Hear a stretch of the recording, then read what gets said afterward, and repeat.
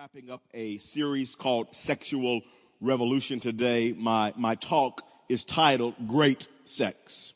Great Sex. If this is your first week with us, let me just do a quick review and just talk to you real quickly about week number one. Week one, we talked about that sex was created, this gift of sex was created for one man and one woman in a marriage relationship. That is what pleases the Lord. Sex outside of a marriage relationship is displeasing to God. So God created sex for holy matrimony with one man and one woman. And so we talked about that in week number one. And what I want to begin with today is, why did God create sex? What's the purpose of sex? What does the Bible say the reasons are that God created this gift for one man and one woman in holy matrimony? Let me give you three specific reasons of why God created sex. I'm not going to spend a lot of time here today, but if you're new to the Lord, new believer, maybe an old believer, but just never have understood why God created sex, I want you to know this. Number one is this: for children. For children. The Bible says in Genesis 1 and verse 28, God blessed them. This is right after God created Adam and Eve. The Bible says he blessed them and said to them, be fruitful and increase in number. Fill the earth. God says, I'm giving you this gift of sex and intimacy because I want you to be fruitful and increase in number. Fill the earth. In other words, God says, have children. Have a bunch of children. And Tiffany and I, we take this verse literally. And that's why we have 4 kids, and we had them in less than 5 years. If you don't know us, we have a 6-year-old, we have a 4-year-old, we have a 3-year-old, and we have a 1-year-old. This scripture has been good to us. Amen.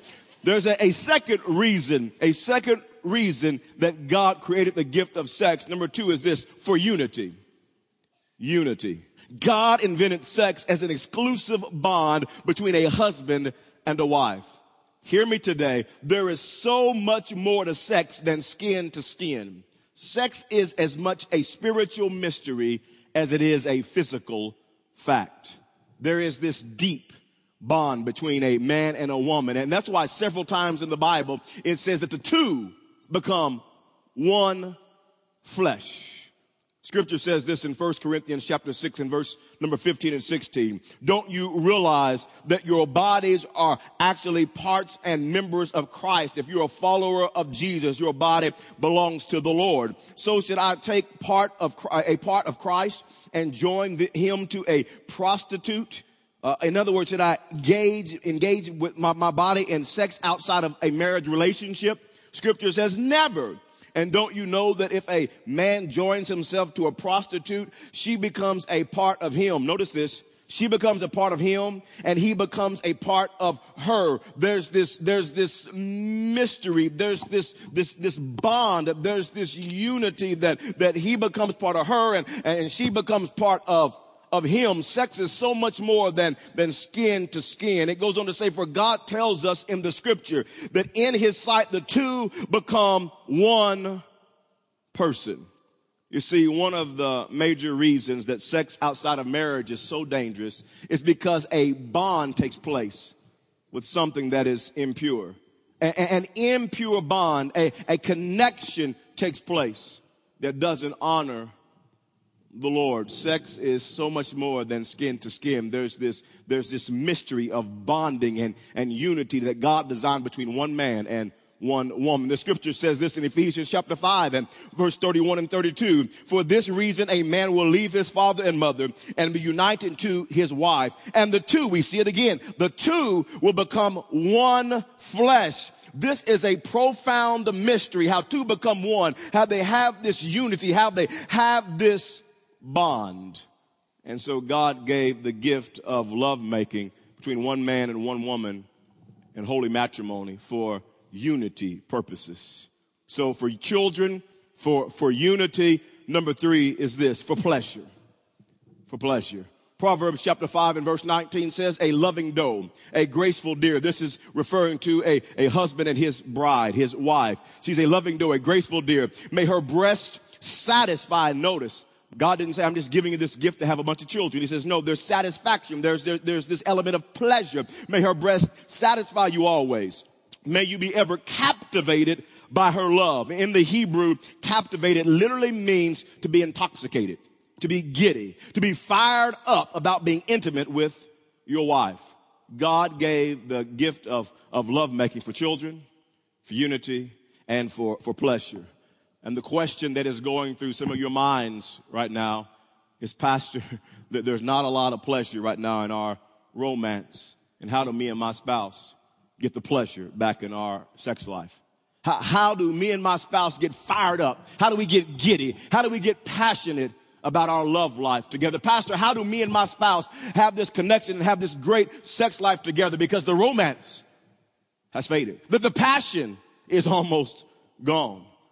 And friends, in order to experience sex the way that God intended it, you have to have this one major component that is missing in so many marriages. And that one component is love. That's the foundation of my talk today. The one component that is missing is love. And I'm not talking about this eros love. And the Bible refers to that, talks about how people have eros love, or this exotic kind of love, and this ecstasy. And we're not talking about that kind of love. We're talking about what the Bible drives home as the God kind of love. The agape love that's found throughout Scripture. And if this loving relationship is going to work, it's going to be built on agape love. That has to be the foundation to every successful, godly, God-honoring marriage. Agape love. And if you will have agape love in your marriage and you will agape love your spouse, it will in turn turn into a wonderful romantic life with you and your spouse. But the foundation has to be agape love. And what I want to do today is give you 6 principles to a loving marriage.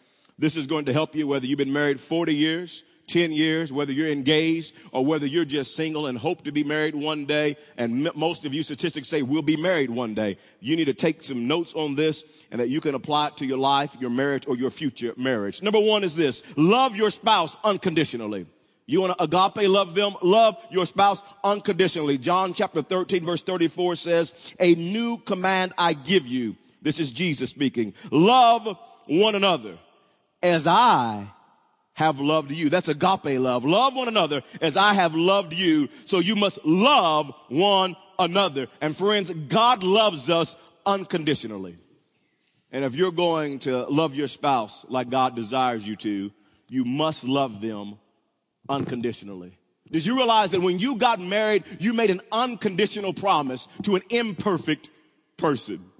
And your spouse needs to know this. Your spouse needs to know that you love them unconditionally. You love them in spite of their weaknesses and their strengths. You love them unconditionally, regardless of their faults. Your spouse needs to know that you love them. This is the foundation. This is the beginning. This is the starting point for an agape loving marriage, that you love your spouse unconditionally. And unfortunately, many couples, even many couples who go to church, don't love their spouse unconditionally. Many couples play this point game in their marriage. They make their spouse earn their love. And they keep points, and they don't tell their spouse that, but you did good today, so you get a point. Well, I'm mad today. I'm taking away that point. You're going -1 now. And there's this point game. And God, listen, that's not agape love. God has called us to love our spouse like he loves us, with an unconditional love. God loves us just like we are. Isn't that good news? God didn't play this point. Says he loves us just like we are. The Bible actually says that while we were yet sinners, while we were enemies of God, Christ loved for us. He died for us. He gave his life for us. He showed us unconditional love before we did anything for him. And friends, when you love your spouse unconditionally, you don't make them earn points. You don't show love one day and not the next because you're making them earn it. You don't make them earn the gift of sex. It's not a point-based driven gift. It's an unconditional gift to be shared with the person that God has brought into your life. Can I take, don't use the gift of sex as some type of reward system. Well, you've been a good boy this week, so I guess.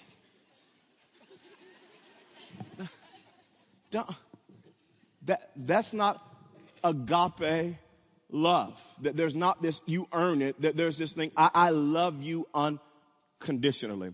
And my wife and I, we struggled with this whole thing when we first got married. It was a struggle in our marriage, this whole point system in earning. When we first got married, I mean, Tiffany, she just couldn't keep her hands off of me. And, man, it was a struggle. And I would lay at bed at night and I said, baby, I got a headache tonight. I got a headache, and if you cook what I want you to cook for me tomorrow, my favorite meal, maybe tomorrow. Okay, that's not true, of course, but we never have struggled with this at all in our marriage, but many couples do struggle with this. And there's not this unconditional love, this agape love, to love our spouse like Christ loves us. Number two is this, the second principle to a loving relationship is honor them respectfully.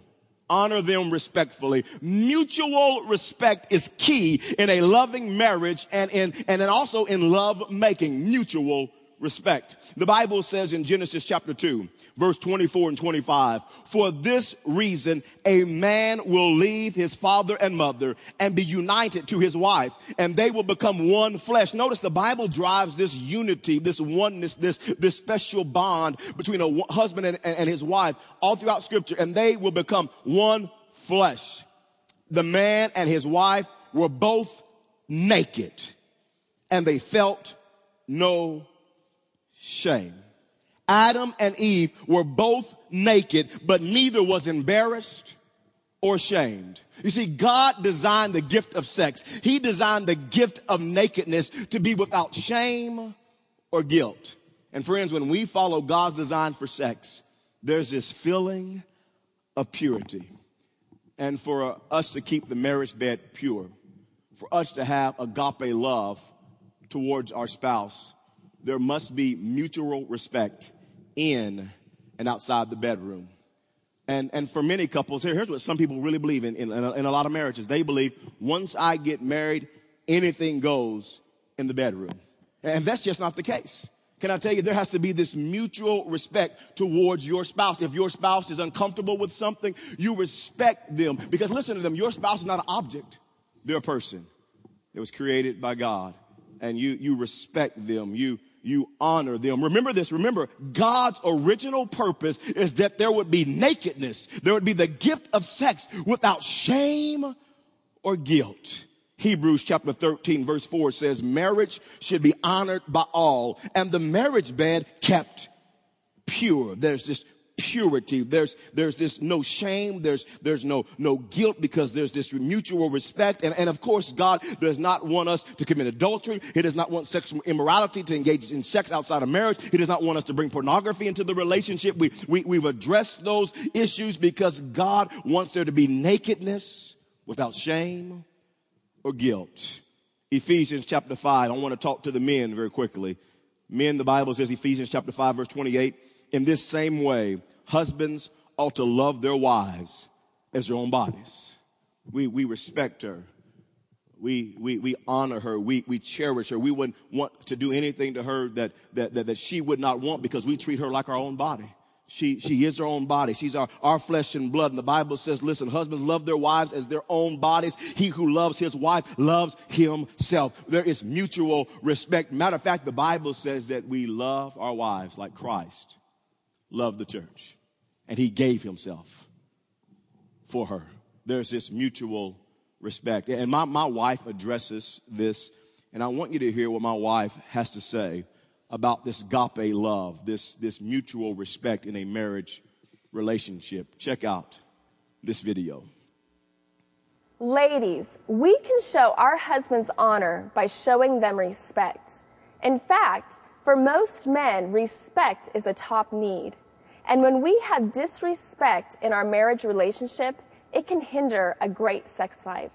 And for so many of us, it's easy to show disrespect by belittling our husbands, humiliating them, or even talking negatively about them to our family and friends. And I know that some of you today may feel that your husband doesn't deserve your respect, or maybe you don't feel like giving him respect. But the truth is, it doesn't matter if you feel like respecting him or whether he's earned your respect. Respect is biblical. In Ephesians chapter 5, verse 33, not only does it talk about your husband loving his wife, but it also talks about how a wife should respect her husband. And so today, I encourage you to respect your husband, to show him honor by respecting him. And as you respect your husband, it opens up the door for your marriage relationship to grow closer. Amen, Sister Cooper. And that is so true. And ladies, one of your man's top needs is to have your respect and your admiration.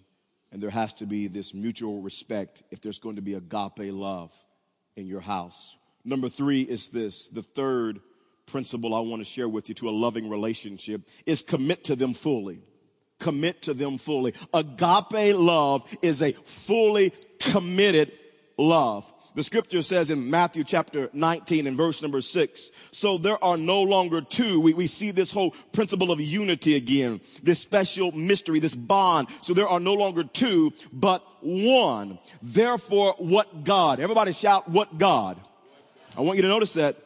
You see, when a husband and wife get married, God joins them together.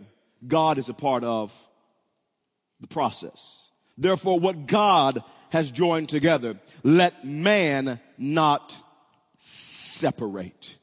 There should be a strong, unbreakable commitment to your spouse. There should be this thing as nothing's going to separate me from my spouse. And how do married couples, how do a husband and wife have this unbreakable commitment that the scripture says, let no man, let no thing separate this bond you have with your spouse? How does it take place? Let me share that with you real quickly. I think this is so important. You see, if you're going to have this full-on commitment to your spouse, nothing can take priority over your spouse besides your relationship with Christ. Your spouse has to be your top priority behind Jesus. You know what happens in so many marriages is that many marriages, as time goes by, they begin to give their spouse their leftovers. The love begins to fade. The connection begins to fade. The fire and the passion begins to go away. And some people say, well, what's happening with our marriage? Leftovers. And your marriage will never flourish if you give your spouse leftovers. You see, here's what happens is you get married and maybe a spouse, they start getting so consumed in work. And nobody wants to admit it, but now work is ahead of my spouse. Start having kids and then maybe a spouse gets so wrapped up in the kids or both get so wrapped up in the kids. And so many homes today, they're kid-centric. The kids are driving the entire home and husband and wife make no time for connection. The kids are first right after God and sometime before God and they have no time for one another. Maybe it's friendships and man, I gotta hang with the fellas. I want to hang out with my girlfriends and there's no time. They make no time to connect with their spouse. Maybe it's educational pursuits and it's pursuing education and I want to get my degree. I want to get my master's degree and man, that is awesome and wonderful. But many couples, they start putting that ahead of their spouse and the romance starts to fade. And it's so easy if you're not careful to start giving your spouse leftovers. And the marriage starts to die and to fade. There's no passion. There's no fire. There's no love. Your spouse has to be a top priority behind Jesus Christ, or the love and the passion and the romance will begin to fade. And scripture says, let no man separate. Let nothing separate you from that connection with your spouse. Commit to them fully. Number 4 is this. There's a fourth principle that I want to share with you today. Great lovemaking connects to the person, not the event. To the person, not the event. You see, God-honoring great sex starts long before the bedroom. All the women say amen. Yeah, one of the reasons many married couples are frustrated and that their intimate life is not what they want it to be is because they don't have a great, loving marriage relationship. Godly, great and satisfying sex happens in a great marriage, where there's a great relationship. Listen to what scripture says in Proverbs chapter 5 and verse 18 and 19.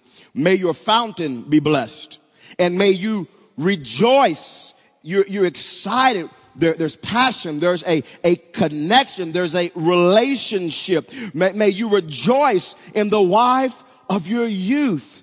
Verse 19, a loving doe, a graceful deer. May her breast satisfy you always. May you be ever captivated by her love. And hear me today. You'll never experience verse 19 until you have verse 18. You'll never have this satisfying lovemaking, this captivating, this giddy in love-making marriage until verse 18 takes place. And there's rejoicing in your spouse, and there's happiness in your marriage relationship. There's this connection. There's this relationship, because great lovemaking connects to the person, not the event. It takes place in a great marriage relationship. And I want you to hear for the next few moments from my wife and what she has to say about great lovemaking connects to the person and not the event. Check out this video. Great sex is not an event. Great sex happens in a loving marriage relationship. And a great marriage relationship takes two people intentionally investing in the marriage. Now, men, I'm going to let you in on something, a little secret. You may have heard it before, but men and women are different. It's true. And I can speak personally.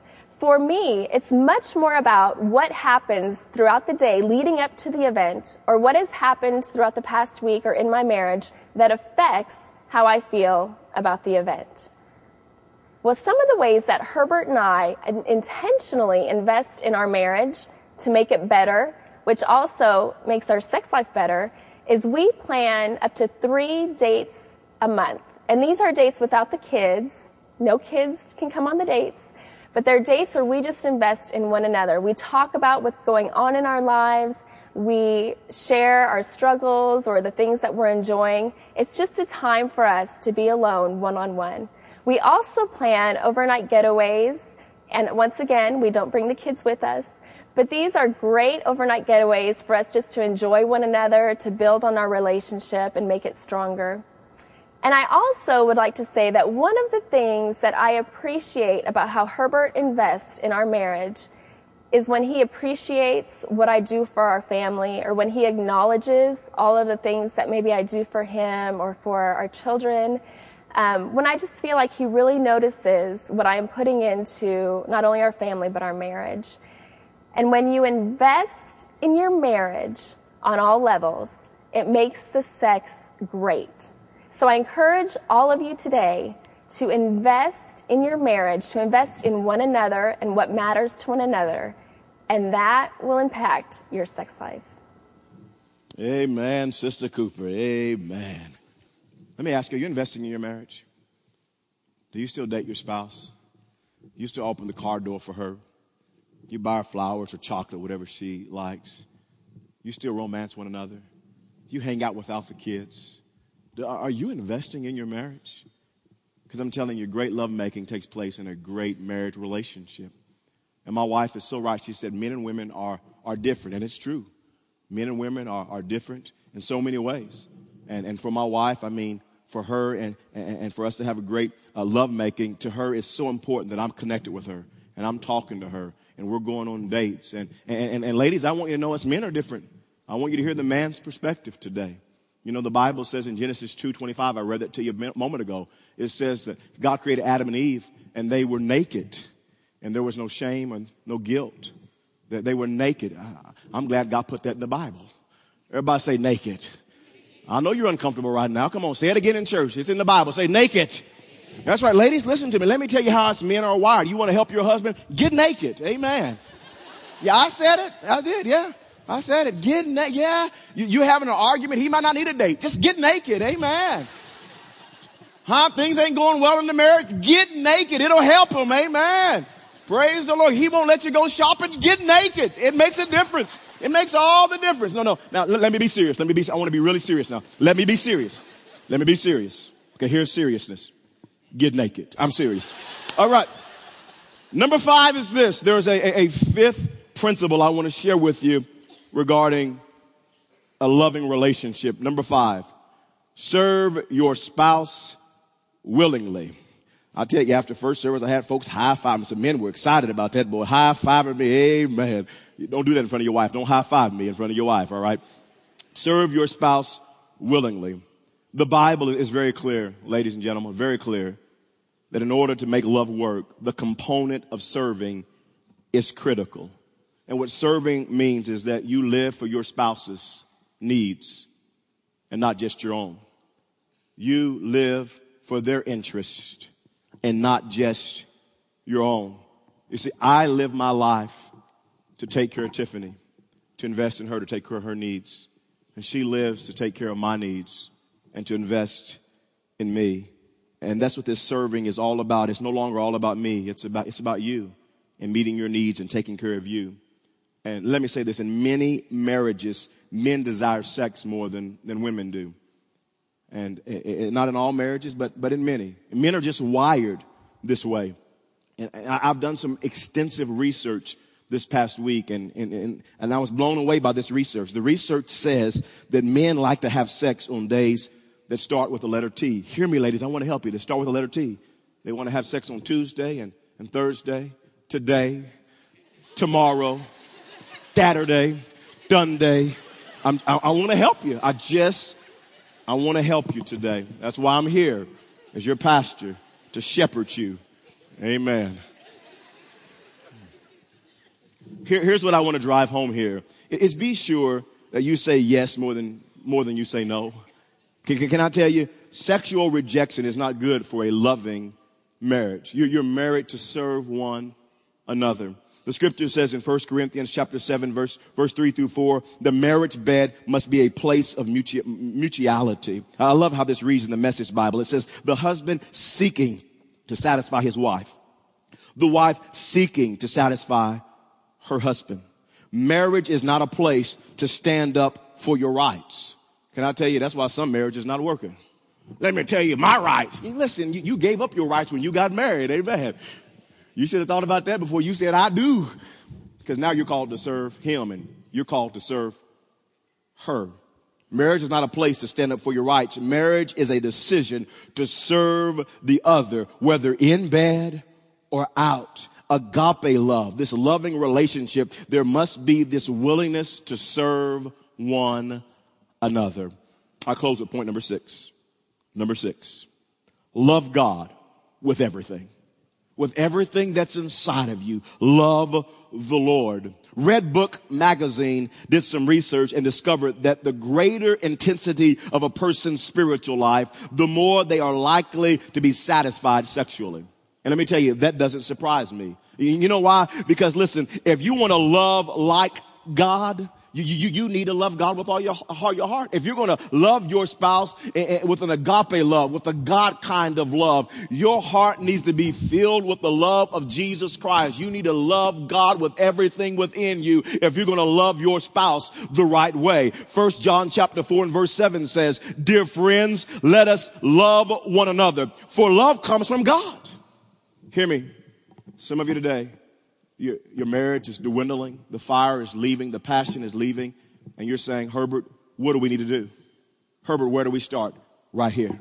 Right here. Start loving your spouse with everything start loving God with everything that's within you. And that'll change your love for your spouse. It says love comes from God. This agape love. You can't manufacture it. It's from God. Everyone who loves has been born of God and knows God. You see, if you're going to love your spouse the right way, you got to love God. Can I tell you what some of you desperately need to do today? Desperate. Maybe your marriage is dwindling. Maybe things are not that bad, but it's just starting to drift a little bit. Maybe you're on the verge of divorce today. Can I tell you what you need to do? Say, Jesus, I give you everything. Can I tell you when a marriage begins to dwindle, it's obvious that somebody is not sold out to Christ. It's obvious that Jesus doesn't have everything.